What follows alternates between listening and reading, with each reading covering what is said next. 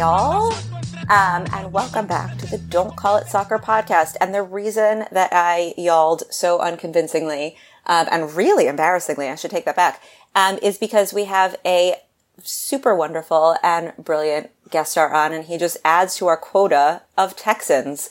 So I feel like I should just pop on my Stetson and yawl as much as possible to fit in with this wonderfully brilliant panel of people that we have.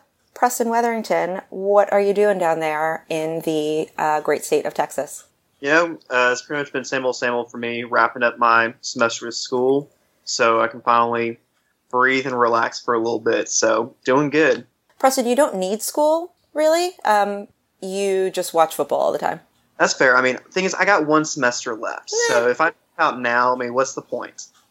That's fair. All right.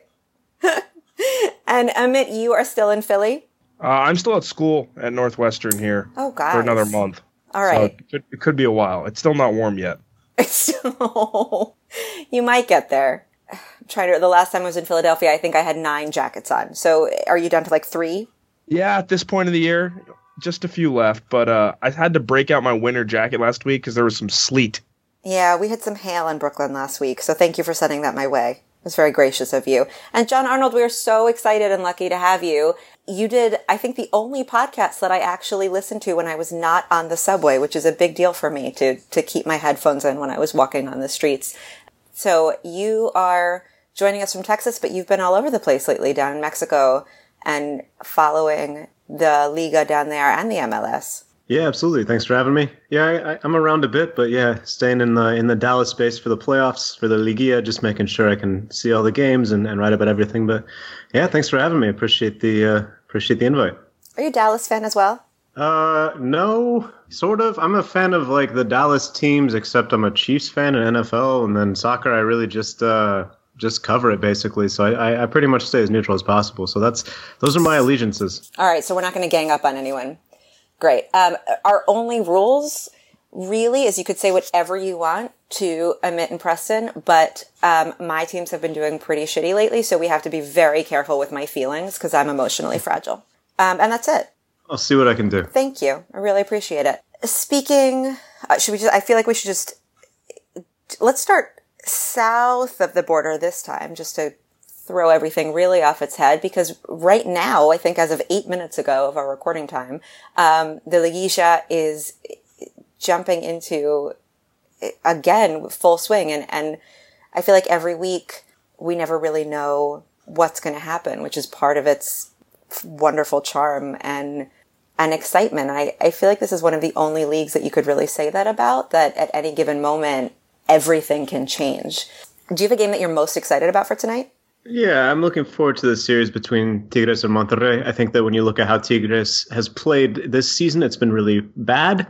I'm not sure there's really a more eloquent way to say that. They've just been a poor team, but Monterrey has been quality. The past 2 weeks, though, have sort of turned that on its head. As you mentioned, things change pretty quickly. Tigres has always had the depth. They've always had the talent. So they're going up against Monterrey in this series, and I'm fascinated to see exactly what happens because I think that's sort of the one I'm most curious about to see how it goes, because I think both teams are talented and have a lot of opportunity to maybe go all the way. So I made a promise that I was only going to say Carlos Sanchez's name once, and this will be it for me, I think. But I have to ask, why isn't he getting more playing time? Are they using him strategically as sort of I hate the term super sub, and I guess I have to do it because I just said it, but do you see him just not continuing with Monterrey because they're changing their format, because he's not fitting in as much? Is this a matter just of sort of fitness because of South American qualifiers taking him away this year? Or do you see him getting back in with the team? I think Mohamed has really been able to use his depth. He has a lot of attackers who are quality. Edwin Cardona was totally frozen out of the team last tournament because of a disagreement with the coach. He's back. Imi Chara has been playing well. Funes Mori is playing well. Pabon is scoring loads and loads of goals. So I think that the playing time is difficult to come by. Sanchez, you have to remember as well, he definitely put country over club. in the last tournament, last Clausura rather, when Monterrey looked like they were going to roll to the title and then get to the final and suddenly you don't have El Pato Sanchez and you lose the final. So, I mean, I think that he's still maybe atoning for that a little bit. It's been a year. I don't think Mohamed is necessarily upset about that, but I think the fans, it still lingers in the memories. So I don't necessarily think that's the reason. I think it's more of a rotation thing for why he's not necessarily seeing a ton of time regularly, but we'll have to see how Mohamed chooses to deploy in the playoffs. Of course, that's if they can get past these first two games against Tigres. So I think he'll definitely play a role. I'm not sure exactly what that role is going to be in these first two games, but I think he's definitely going to be a factor for Rayados. Going forward, it's interesting because Cardona is linked, and I think legitimately, with a lot of teams from abroad. I've seen Spain, I've seen Germany as well, the Bundesliga. So who knows? I think where he goes maybe impacts what exactly they do and how much of a attacking depth they try and keep around in the summer. So I will not allow myself to say his name anymore, but that was really great to keep an eye on, selfishly for me as well. Let's sort of talk about another standout player, but also this really interesting top and bottom match, which I'm really looking forward to. And Preston, I think might be one of your tops as well, unless I'm putting words into your mouth. But this Tijuana Morelia face-off really is looking to be a really exciting one. I think in terms of talent, you've got Ruidíaz, but also in terms of how these teams are doing in the momentum that they both have behind them. Yeah, well, certainly Menorcas, I think, is the team that probably enters the playoff on the biggest high. I mean, they legitimately, as you mentioned, everything changed so quickly on that final week. You know, they legitimately went from being relegated to the second division to within a minute, not only not being relegated, but making the playoffs. And that goal also gave Raúl Ruidíaz, the Peruvian, the goal title, the scoring title for the second tournament in a row. So, you know, I think they're going to be obviously very up for this game. But you look at Tijuana, they, you know, secured their own bit of history. They're the first team in the short tournament era to win the regular season back-to-back tournaments. Okay, that's great, but this league is decided in the playoffs. And last time in the playoffs, Tijuana went to León and they got destroyed. And they had no chance after that, really. They even came back in the second leg of that quarterfinal series, but eventually capitulated. So I think that Miguel Herrera has been prioritizing the Liguilla for the past 3-4 weeks. He's been resting key players. He's been not giving much away tactically, although, you know, you sort of know what his teams are going to do. But I think it's a series that Tijuana has been looking forward to no matter who the opponent was going to be for quite some time. So definitely the motivation levels will be high. What I'm a little bit concerned about is I don't know that Morelia, they stayed in the division. They legitimately made the playoffs, but I'm not so sure that they have the depth that you're going to need with these games coming fast and furious. I think they probably expended a lot as they needed to on Saturday against Monterrey. Then now they have to play Thursday, Sunday. I'm a little maybe skeptical about exactly how well they can hold with Xolos because I think they're a well-rested team. They're a team that's been looking at this for a long time. So we'll definitely see how it goes. But the momentum, both of these teams certainly enter on a high, which you can't say about the series between the Monterrey teams nor the Guadalajara teams. So certainly the playoff series where, you know, if you want to look at playoffs are all about the team who gets hot at the right time, those are two prime candidates. How much for Morelia can this be considered any kind of like moral victory without this particular win? Which, just getting in the playoffs? Yeah. I mean, I think it's pretty big. I don't know. It's a complicated situation for the club, I think, because on the one hand, of course, you don't want to go down. Of course, you want to stay in the top division. But on the other, it's a club where, you know, there's always been questions, I guess, in the past several years.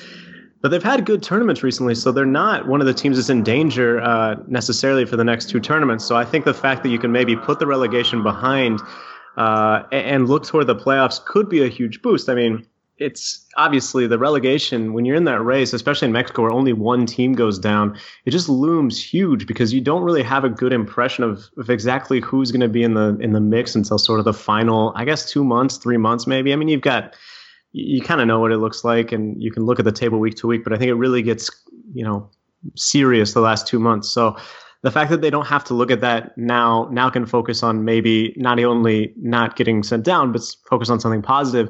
I think definitely helps the morale. The team has done a good job. Ruidiaz has been standout. They need someone besides him to kind of step up and score, because he scored almost 50% of their goals. He scored 9 goals. I think they had 19 on the season. But Roberto Hernandez, the interim manager, maybe he's coaching for the job, and I think he deserves it with the boost that he got with the team from the team in the last month or so. So I definitely think that this is a team where they're going to be pleased that they don't have to be looking over their shoulder anymore for the next several months. So that's my next question: is if they stay up, where are they going to have to sort of scramble or start planning on another big name or another sort of striker or support for Ruidiaz, so he doesn't have to field so much of the upfront pressure on him? Not only do I think they would be wise to sign someone else who can help him, although they had a little bit of a boost from a couple other players at the start of the year, but everyone sort of fell off. You saw Gaston Lescano, the Argentine, who I think is on loan from Chilean football as well. He scored for the first time in quite some time in that Monterrey game. But I would be surprised, quite frankly, if Ruidiaz ends up being in Morelia still after this tournament. There's been rumors that he's going to Santos, rumors that he could, be getting a look from America, and even rumors from across the pond in Europe, teams like Rangers supposedly in for him as well. So I would be surprised if he still finds himself there. So obviously you're not going to be able to depend on him. They definitely got some work to do this summer. And while because of the system and because of the way the Mexican relegation system works, the past 6 tournaments being taken into account, I think the bottom, whoever's relegated will have or whoever's promoted will have difficulty. Veracruz, Atlas, and Cruz Azul, I think, are the bottom teams. So they get a little bit of breathing room. At the same time, it was very real, the feeling of relegation around this team. So I think you definitely want to look, if you can. You probably want to bring in a couple new players, and I think attack is probably where to go because, as I mentioned, I think Roberto Hernandez has really sorted this back line out. It's just about finding players who can score now, and if you don't have Ruidiaz, who scored nearly 50% of your goals, you're going to be in big trouble. So it'll be an interesting summer, and who knows, maybe they make a little run for it, and there's all sorts of momentum behind them, and there's all sorts of players who want to play for them, and maybe all sorts of money in the club. But I would be a little surprised if they're able to make a deep run. I think this Tijuana team comes in well balanced and hungry, so it's going to be an interesting series and interesting to watch the future of that club. Do we know what's the financial situation between relegation and staying up? Is there a huge loss in relegation? I don't know exactly. The numbers are definitely not as easy to obtain as they are in some of the European leagues where you know exactly how much the parachute payment is and know exactly how much the revenue is, etc.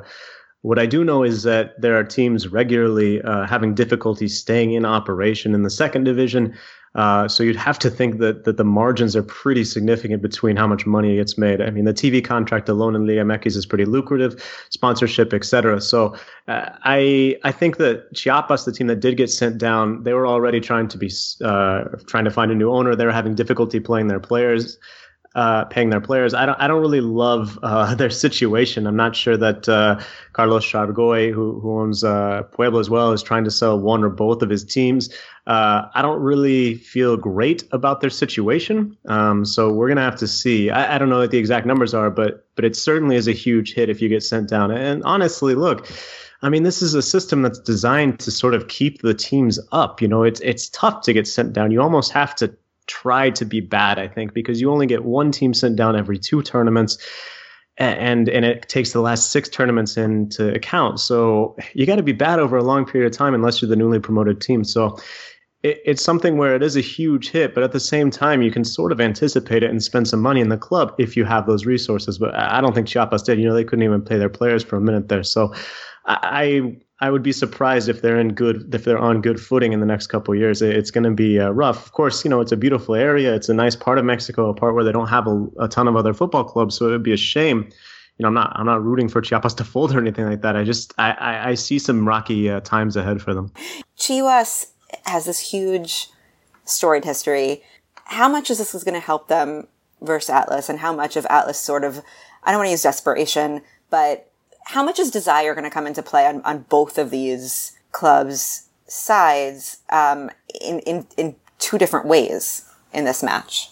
And can you fix my sentence there and explain what I meant? Because that was so poorly done on my half.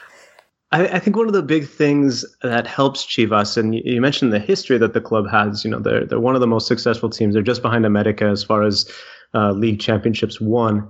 They have a huge fan base everywhere, internationally, as well as just in Guadalajara. But I think one of the influences that helps really, I was down at the Clásico Tapatío during the regular season, and it was an Atlas home game at the Estadio Jalisco.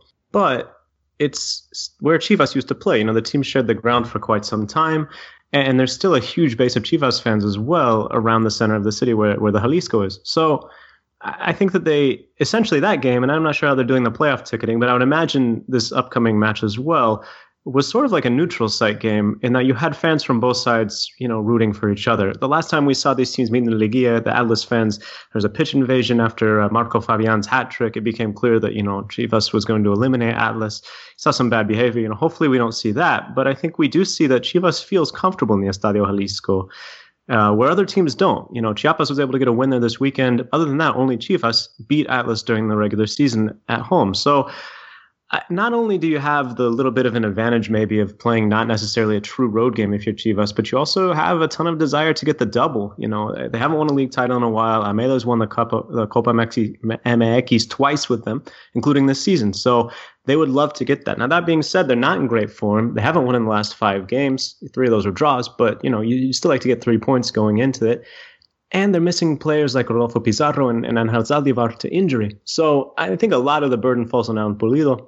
He's got to score some goals, but unfortunately for him, it hasn't been that easy because Atlas is a club where after Rafa Marquez was injured, it looked like they might be dead in the water. And then suddenly they've started finding some solutions. They've been able to they've gotten big contributions out of Javier Salas, the Mexican in midfield, and also putting Luis Robles in as sort of a protector and sort of linking the defensive players with the midfield, which was what Marquez, of course, was so good at doing for Atlas before he got hurt. So I think they've sort of found a way to smooth over the cracks. I think that Profe Cruz, the manager there, deserves a lot of praise for getting this team from what looked like it was going to be a pretty disappointing campaign into the playoffs. Chivas, to me, has a better squad. And to me, Almeida is probably a better tactician than Pepe Cruz. But at the same time, I mean, it's an open series. I think that you mentioned desire, and I think that there's a lot of desire for Atlas, a team that's only won 1 championship before, a team that a lot of people are counting out to sort of, make an impact here, and we'll see if they're able to do it. It's going to be a fun series. Like I said, hopefully the off-field, hopefully the passion sort of is beautiful and fun to watch without spilling over into the danger zone. So we'll have to watch how it goes. But I think it's a series with both teams that have a lot of desire, maybe for different reasons. I think what's really interesting on this one, and I'm impressed and jump in here, but Chivas on both sides of the border has a sense of being like the ubiquitous Mexican league team that, even here in New York, a lot of the times, you see Mexican national jerseys, but you see a lot of Chivas jerseys. That's the sort of biggest club team in terms of marketing, in terms of possibly club history. But that gives it it makes it easy to support. It also makes it an easy club scapegoat. And I spoke to, my uncle is one of a pretty big family from Mexico City, and his footballing culture, in his own words, translated to English, has always been anyone but Chivas, because they've always been seen as sort of this big empire. When his team is not playing, that's who he wants to lose. It's just he'll root for anyone who's playing against Chivas. So this history, I think, is an interesting one. Yeah, I mean, I'd have to agree with that. Here, I mean, you're right. There's tons of Chivas fans, pretty much anywhere that you'd go. Chivas was really the first Mexican side that I really learned about. In my apartment complex alone, I've seen 3 Chivas jerseys and, oddly enough, a Veracruz jersey. So Chivas is very popular down here, and I'm admittedly fairly new to following Liga MX. And whenever I found out that it's been quite a few years since Chivas has won the tournaments, that I was personally pretty surprised about it, just because of how big their marketing is and how big of a club they are historically. I was pretty surprised to see that they have a bit of a trophy drought in the league. Yeah, this is I think one to watch, and I wonder the reaction of Chivas fans if they don't get a good reaction, a good result from this one. Although it's going to be an interesting conversation with my uncle afterwards if they do. Let's take a quick peek at one of Manu's favorite clubs, and selfishly, again, one of mine. Oh God, I'm being so nationalistic in this one, but this is Toluca and Santos Laguna. And this one, you guys, Santos Laguna, again, has just been sort of has this fantastic strategy of being really solid, but quietly solid. So you don't notice how well they're doing, but you do notice how well Jonathan Rodriguez is doing, especially in Uruguayan newspapers who love him so much and are saying he's like next Luis Suarez in one small newspaper that maybe happened to come from the town where he's from, or what are you seeing in this, out of this match, and maybe out of Rodriguez's future with the club? He's been pretty important. I mean, this is a Santos team that it was shocking what the run they were putting together. They drew 11 times this year, and if I'm not mistaken, I sort of lost track, but at the first 9, the first draw they had in the season was a scoreless draw with Tigres. The next 8 draws they had, they were ahead in every single one of those games. So I'm not sure what the streak ended up being. I think they had to come back for this most recent one. But this is a team that is able to find the back of the net, obviously, however, also loves to give away leads.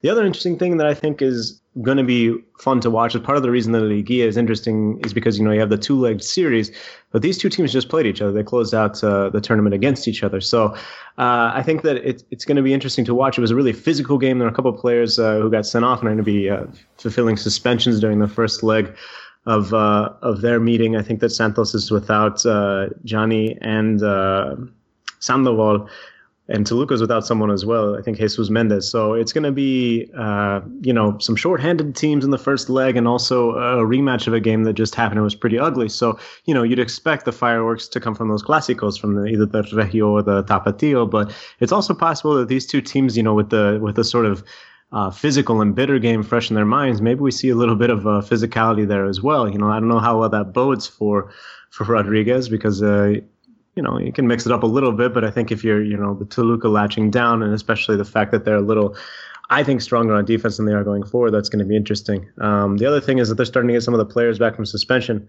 Enrico Triviero, who was suspended for the rest of the regular season, then all the season, and then back to just the regular season when the Court of Arbitration for Sport decided that those penalties were too heavy-handed. Is he ready to go? I don't know. Ruben Sambueza, we'll see if he's I'm not 100% sure when he's back, but we'll see whenever he's available if Toluca keep it going in the playoffs. So it's going to be interesting to see how those players integrate back in the group, because this is it's a weird series to me. Like I said, I just think that those two teams, having played each other recently, Santos being as good as they've been at getting draws, but not necessarily finding all 3 points, I don't know. They've also been really bad at home. I guess I'm sort of giving away from home. I guess I'm giving a little bit of the advantage to Toluca in this one, just based on the fact that I haven't been convinced by Santos. They've been average to me. I'd agree with you. I think that, Santos have been really fun to watch as a neutral fan. Because again, they're pretty top heavy. Their games go end to end because they're not so defensive minded. And they play like my preschoolers a little bit. They have no willpower or self-control. However, there are some real bursts of creativity that come from unexpected places. So nobody really maintains their position, and that gives them a lot of room to run and I think surprise opposing teams. And so you never really know what you're going to get. And I think that sometimes coaches and teams don't know how to prepare for them.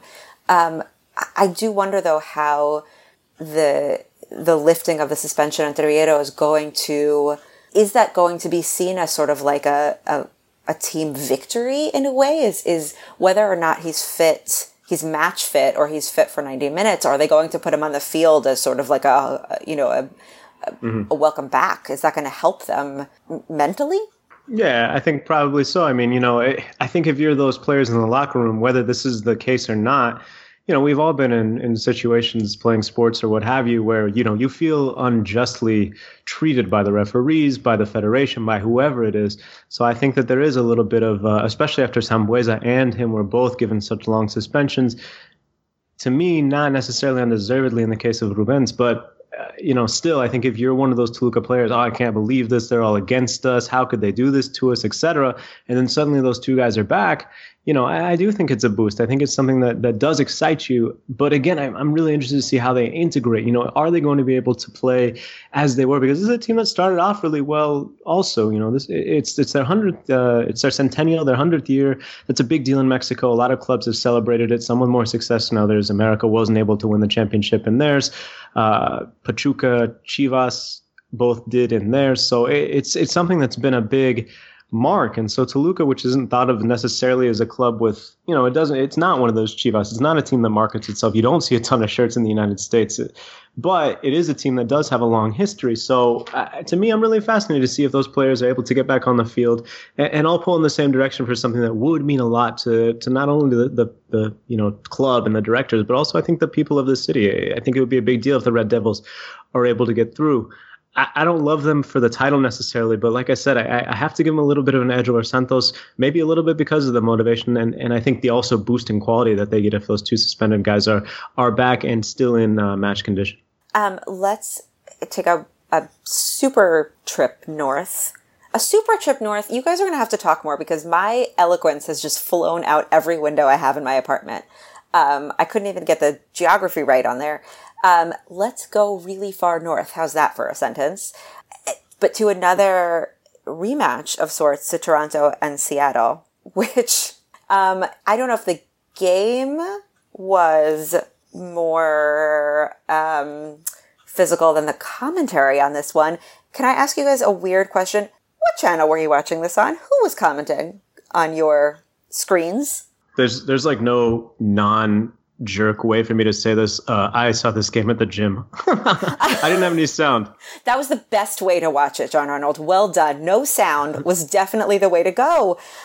Because I'm going to sound jerky on this one. I won't name names here, but can I make a call for unbiased commentators in the MLS? Because I want to know why everyone hates Seattle, and if you can put that aside while you are commentating on a game, those are two questions. What the deal is with the intense Seattle hatred, and if commentators who used to be players, I'm going to try to get diplomatic here, it's not going to work, in certain positions can perhaps put aside their bias when positions that they used to play in get red carded and they feel like that was unjust. How's that? Did that work? Did I do that okay?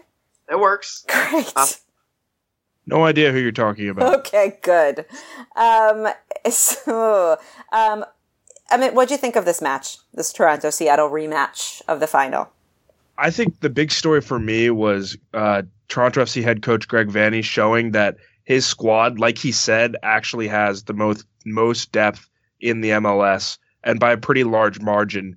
He left behind Sebastian Giovinco, Steven Beitashour, two other players, and they still managed to, get revenge in a rematch, even though he wasn't prioritizing this game. And that's just really impressive to me. And despite, a really good goalkeeping performance from Seattle, there was the one huge save that I'm sure you all saw the replay of. But outside of that, it was really good.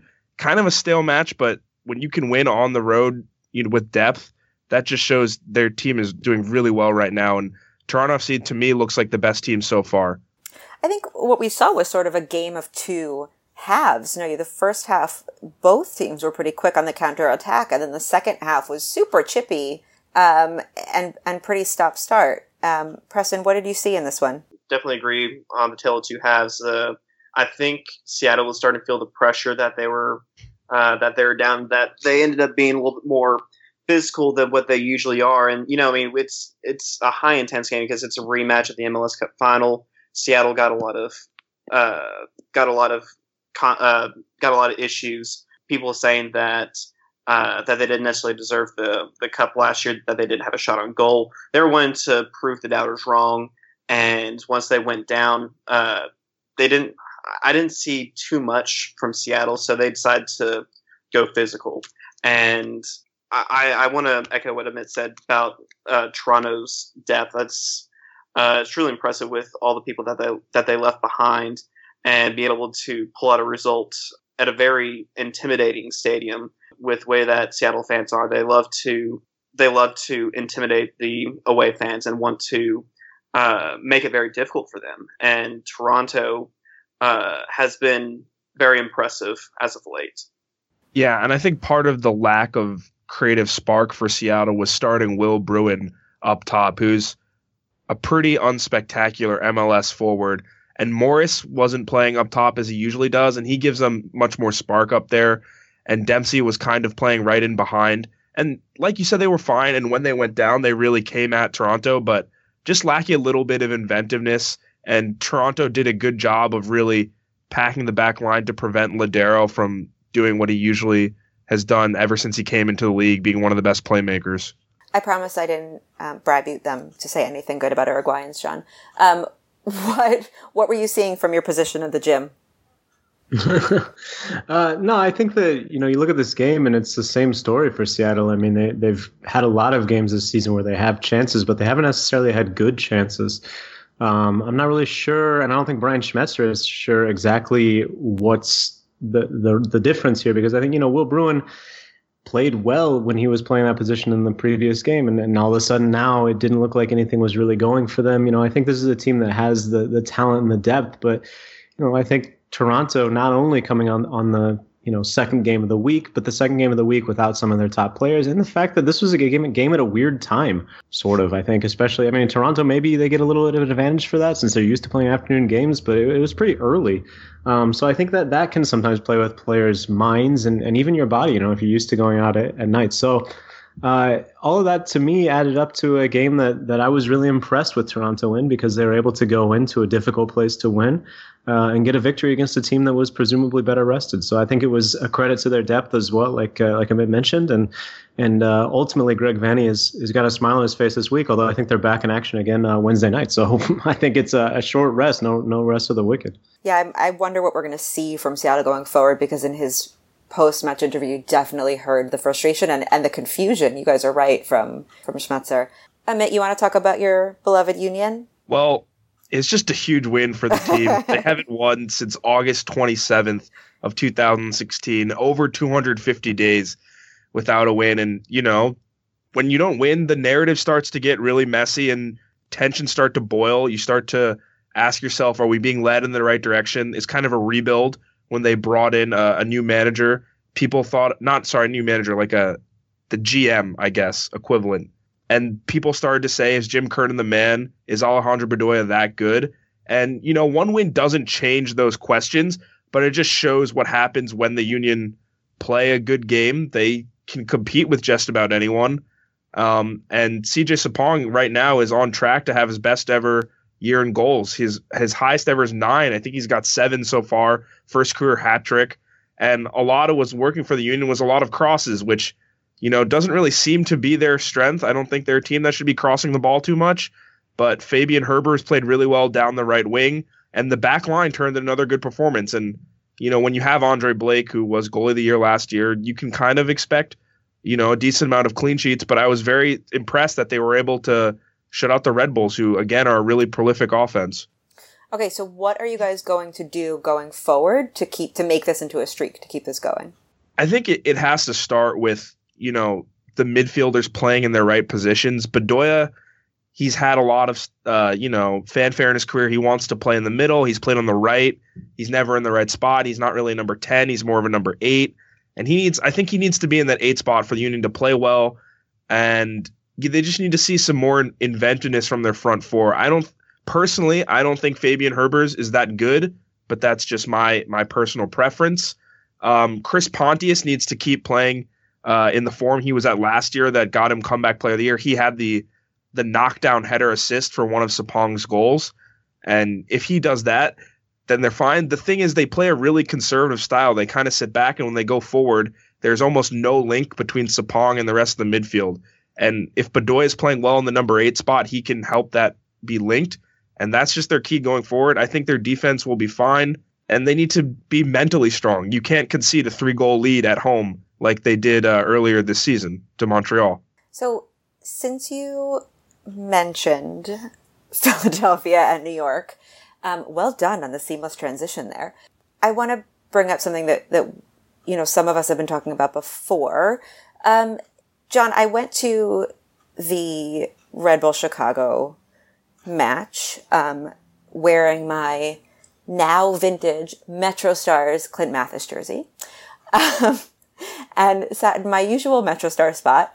And I was sort of disappointed in myself to feel disappointed. The stadium was, I would say, if not half Chicago fans, then, pretty full of people who were there either to see Schweinsteiger or maybe there to welcome back McCarty. But there were not the same amount of sort of diehard grassroots Metro Stars fans that there used to be. I think I started noticing this around the time that NYCFC came into being. And I'm not blaming this on NYCFC, but I think I'm blaming this on this sort of contrived rival thing that MLS seems to have always done. So the Red Bulls, when they were the Metro Stars, had a definite rivalry with DC. And it was, loud and it was intense and it was really fun to yell at when we were playing each other. And there were reasons behind it. And, it was player trading and it was because DC always beat the crap out of us. And, it was a real sports rivalry. To some extent, it happened between the Metro Stars and New England because of geography. But I think that when NYCFC came to Yankee Stadium, marketing or whoever does these things sort of latched onto this idea of a Hudson River Derby or got super excited that we could paint the town red or paint the town blue and ran with it. And you guys could absolutely disagree with me, but it took away a little bit from the culture of the teams themselves, that there's just that it's no more than just New York, although you're in New Jersey, is red or blue. That's the majority of the hashtags you see or the banners that you see are that, and you lose a little bit of what else is there. So, I know that there are others as well, so I really want to get your opinions on sort of fan culture and club culture and the rivalries that are real and whether that matters or not, and the rivalries that the league sort of seems to be creating for whatever reasons. I think one thing that's tough is having a league in America where, the other, big four leagues all have these rivalries that have grown from years of, proximity and like great matchups. And the MLS is still relatively young compared to everyone else and compared to other leagues around the world. And the way I think you organically build rivalries, you have great games between teams. And then also there's great local animosity. And that's, you see that all different regions around. But the thing that's tough with the city is when one team comes in later, there's no narrative. And I think it's exactly what you said. It just becomes paint the town red, paint the town blue. But I think it has to grow. I think the only way it'll get better is if the Red Bulls and New York FC just play a bunch of really good games and, the players like really get into it and you see some passion on the field. And that I think can lead to real rivalries. But until that happens, I do agree it feels forced. But that's what the MLS kind of has to do, just because they have to build these as rivalries until it actually happens. And I don't blame them for doing that, but I definitely agree that it feels a little sterile right now. I was going to say, I get that to a degree, but with these newer clubs having to create these rivalries, I do feel like that they do need to come a little bit more organically. like the New York City FC and the Orlando rivalry. Really, the only thing that they have that's really truly a rivalry is that they joined the league in the same year. Other than that, I mean, there hasn't been that much to it. Exactly, there is nothing to it, in my opinion. Yeah. I will say that there have been some pretty good games between the two New York clubs. I mean, like that 7-0 for the Red Bulls. I watched that game, and that was an unbelievable game to see. And I mean, I do feel like that these rivalries do need to come more out of proximity. Or, I mean, I'm going to use Dallas as an example. Historically, there's been a rivalry between Dallas and Colorado due to their consecutive years of seeing each other in the playoffs. More of late, that's been with Seattle, seeing each other in the Western Conference semifinals for the past 3 seasons. And because of that, you've seen a bit of a rivalry come about, because currently Seattle has the upper hand, 2 wins to 1, but facing each other in these higher profile games, that creates animosity between the two fans, between the two teams, and having it come more about naturally rather than these, in a sense, these league mandated rivalries. Those seem to be the ones that last the longest. But I also think there's a difference between just general distaste for a team, whether it's from supporters or players or what have you, and like a rivalry or a Clásico or whatever you want to call it. I mean, like if you look at the, traditional sports, in Phoenix, the Suns fans hate the Spurs. You wouldn't necessarily call that a rivalry, but they do not like each other. They don't like the Spurs because, as Preston mentions, some past playoff exits, some animosity, some incidents that happened in the course of games and that sort of thing. I mean, I think that stuff does happen. But I think also, on the one hand, I get it. Like, you don't want the league feeding you, this is how you should feel. This is what this is the team that this team doesn't like, what have you. But at the same time, if you're Major League Soccer, like, you have to sort of, the hardcore fans already know, and they know how they feel, and they know they hate this team or that team. But if you're just trying to get people to tune in on a weekend, I mean, a rivalry game is something that everyone can get into. I'm not a huge hockey fan, but when they do the Wednesday night rivalry or whatever it is, like, I'm more likely to tune in. I think it's the same way. And especially intra-city. I mean, LAFC and the Galaxy, look, like, whether or not the fans are actually having any sort of feeling about each other, the teams have any sort of animosity, it's going to be a rivalry, or at least build as such, whether you want to call it that or not. I mean, it just, especially in football, where the culture is, where I cover in Mexico, the Clásico Tapatío, who's best in Guadalajara, the Clásico Regio, who's best in Monterrey, the Clásico Joven, Cruz Azul and America, the Mexico City teams. And of course, like, the England ones and Milan, whatever. I mean, anytime you have 2 teams in the same market, they're going to have this sort of, rivalry. And I think it's very easy. It's an easy angle for MLS to market. And so, of course, I think they're going to try and capitalize on that anytime they can. But, like, also doesn't matter. Like, if MLS says it's a rivalry and you don't feel like it is, then okay. I guess I'm cool with that. I don't know. I think it's okay. Yeah, I agree with that. It's all what the fans make of it. And I think the best rivalries that you'll see will be the ones not that the MLS creates, but the ones that the supporter groups feel real animosity, and, like, the ones that are fueled by a bunch of playoff meetings or a bunch of really good games where the players themselves feel the most motivated. When the players come out and treat it like a rivalry game, that's what's fun, because then you can both get into it and you see them caring about it on the field. And it takes time. Right? Yeah, like exactly. You mentioned, okay, repeated playoff meetings, but look, like, this is a young league, and some of these teams, look, NYCFC has only existed for, 2 years, whatever. So, I mean, like, it's going to take time for these to develop. And I understand it's weird when MLS says this is a rivalry and this team is just now existing, but maybe over time it develops. Preston, you mentioned sort of FC Dallas's rivals back in the day, it was the Brimstone Cup with Chicago. Now, does anyone really care about that? I mean, you want to beat the Fire and vice versa. The Fire want to beat FC Dallas, but obviously the Fire have their eyes set on different rivals. FC Dallas had their eyes set on different rivals. So these things are going to change and evolve over time as well. And I think it's something where it's another growing pain of a young league. But if we can find some consistency as a sort of a soccer nation, I guess, and just over time let these things happen, yeah, maybe it's better. But I think the league is going to take every opportunity they can to market it. Sometimes I think you just sort of have to, especially the people who are listening to this podcast who love the league already, who already know how they feel. I think you just sort of have to realize that, like, that I'm not in the target market for this. This isn't for me. Yeah, they're going to sort of put this on TV and make, viral videos or whatever around this.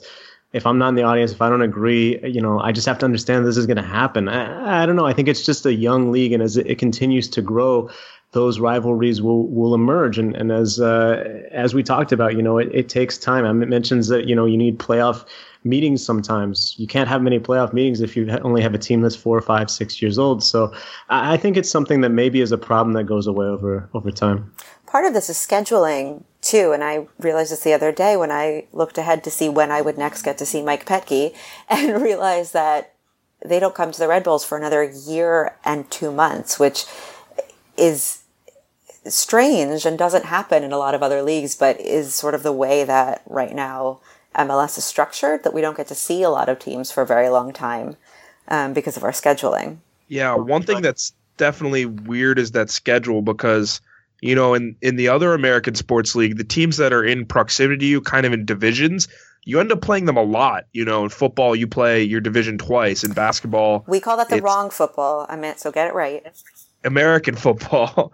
In basketball, it's 4 or 5 times. In hockey, same thing. And in the sport where they hit balls with a bat, you play your teams in division 17 times each. Is that cricket? And baseball. But thank you. When that happens, that's how it kind of happens. In the MLS, one thing they're doing is that you play, the teams close to you more often than not, but it also kind of deprives you to develop a rivalry with the team that might not be close to you. If, say, you meet them in the playoffs and you have a really good matchup, but then you don't get to play them next year because the MLS you don't get to see them because you don't get a home and home at every stadium like is traditional with a lot of leagues. And that would be a cool thing for the league to do, but it's also really hard when the travel schedule in America is just ridiculous because of the geography of the country. Yeah, and to add on top of that, if I'm not mistaken, the way that the scheduling is structured is that whenever let's say that you're in the Western Conference, you play those teams in the Western Conference twice, sometimes 3 times, and then you play each Eastern Conference team once, and it alternates home and away. So I guess that sort of allows it for it to be a little bit more even over the course of several years. But I'm looking like that's it. I think you're actually very right on that, and that's a very American way to schedule it. That's like just so in line with the way they've done it in football, in college sports. That's the mindset of approaching that. And then the way it's to manage your travel schedule as easy as possible. It definitely helps it. Whenever it comes to the teams that you play 3 times, that's whenever it gets a little bit funky, because I've looked at Dallas' schedule very intensely. Played Houston 3 times, obviously, because that's just a couple 100 miles away. But for the last couple of seasons, Dallas has played Seattle 3 times, which is probably, besides Vancouver, the farthest city away from Dallas in the Western Conference. So that's whenever it gets a little bit weird, and I start to question MLS's scheduling structure, whether that improves down the road whenever they, I guess, quote unquote, reach their full expansion to 28 teams or however many they decide to do. However they get that to work out, hopefully that they keep the travel schedules in mind. Yeah, and one thing that we've all alluded to is that, frankly, expansion teams make it hard to develop rivalries. It's really hard for those teams that come in, and it's really hard for the other teams because you're just used to seeing them. And when you add more teams, it makes that schedule more complicated. Because when you have 28 teams, you can't play every team twice. That's just impossible. The lower divisions of England have 24, and they have a 46-game regular season, and that's just not realistic. But outside of that, then what are you going to do? You might have to leave some teams off. You don't get to see some teams. It just becomes harder to develop those rivalries. Unless you give me what I want and do promotion relegation. But that is for another podcast before I get yelled at. I think, guys, did we leave anything out on either side of the border? FC Dallas, very good. That's a good bumper sticker.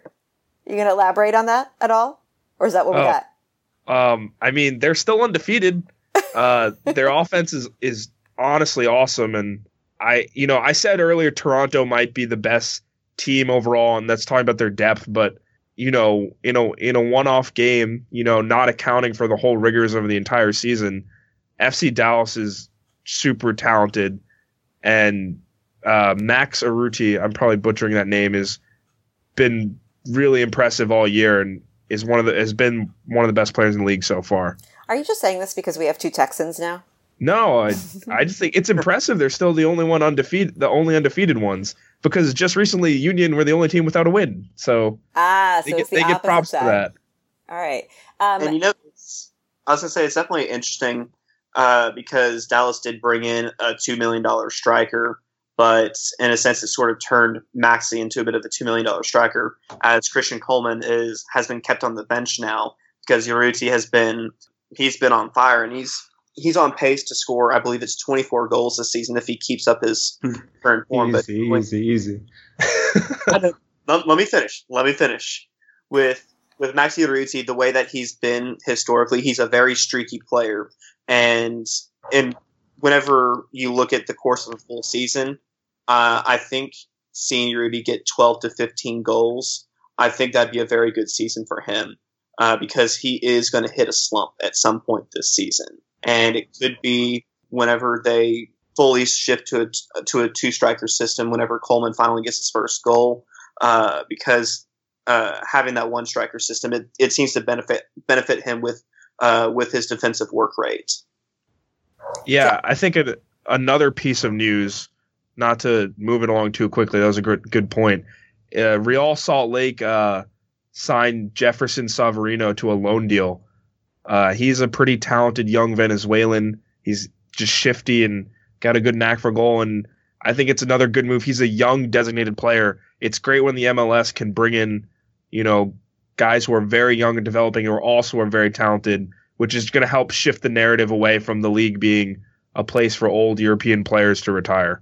Well, you've seen that. I mean, I think it's really important because that's sort of how you win. I mean, that's been the FC Dallas model, right? Like, for all the headlines about, Frank Lampard and Steven Gerrard, et cetera, a couple of players, David Villa is finding success for sure, no doubt about it. But a lot of the players who have, been the biggest additions to their clubs have been young South American players, whether it be, Amaro Diaz, who's going to come back for FC Dallas, which I think makes him even more dangerous this year from injury. But a guy like him, Diego Valeri, Ichara, like a lot of these guys are the ones who have really made the difference over the past several years. So sure, it's understandable that the European big names, ex-players in Europe have drawn attention. But, even at NYCFC, Pirlo, I don't think he's been benched for Yangel Herrera, but a Venezuelan there who's getting some time in the middle of the NYCFC midfield and playing well. So I think it speaks to the fact that, look, if you're not scouting Central America, South America, and Mexico as an MLS team, you're probably not going to have too much success because I think developing young American players and bringing in these talented players who maybe fill a bit of a gap in American player development. We don't have a lot of number 10s right now. I think that's something that's sort of a formula for success for MLS teams. So I think we're going to see plenty more of that. And obviously, teams like FCD, Portland, NYCFC have sort of set, I guess, a blueprint for maybe signing those players and giving them influential roles. Y'all. Preston Wetherington, where can we find you on the internet? Yeah, you can give me a follow on Twitter at PW116. You can find this show along with my FC Dallas podcast, FCD Talk, on there. And you can also find both those shows on the All In Sports Talk network, network that I run with Steve Gennaro. You can follow them. You can follow that network on Twitter at All In Sports Talk, and you can get live updates as to what show is being aired. And Amit, if we want to congratulate you on the Union's first of many wins, where can we do that? You can find me on Twitter at Amit, AMITK, MALLIK. That's my name's initial. Amit K. Malik. That's my handle on Twitter. You get lots of tweets about Philly sports and Northwestern sports, and the Union and Tottenham. Amit, are you a Tottenham fan? I am a Tottenham fan. Oh my God, Amit. What if he wasn't? Are we okay this week? About it a lot. That would be fun. Then I'd be really mad because you'd be like tweeting about my pain. Are we okay? I mean, we're not happy. okay. we're happy it was a good year. It doesn't matter about the title. We'll just pretend it doesn't matter. I know. We're doing better than last year. We're okay. John Arnold, if we just want to ask you more things or let us know how we're feeling about Tottenham or ask you about the various derbies all over Americas, how can we do that? I'm on Twitter at Arnold, John. You spell out comma, no H in John. And then my Facebook page is sort of active as well. Facebook.com/John, again, Jon, Arnold Football, like football, but in Spanish. So yeah, check that out. Not the wrong football. Yeah, absolutely. Yeah, I'll be doing some live chats during the Liguilla, and I also post a recorded video every Monday, sort of running down the top 5 stories in Mexico, at least according to me. So please, if you're interested or if you have any questions, I'd be happy to chat over there. Fantastic.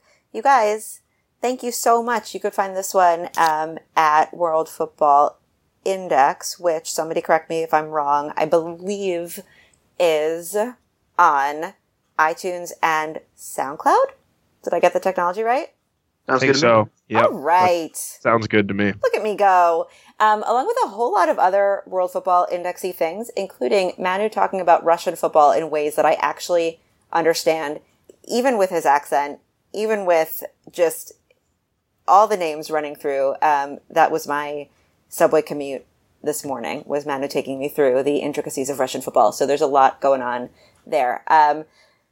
Next week, we're going to catch up and see what happened and potentially know who's down and who's up, and we'll talk about that. And maybe Amit and I will talk about our Tottenham feelings. Who knows? But we will hopefully hear you again next week for another round of Don't Call It Soccer. Thank you for joining us.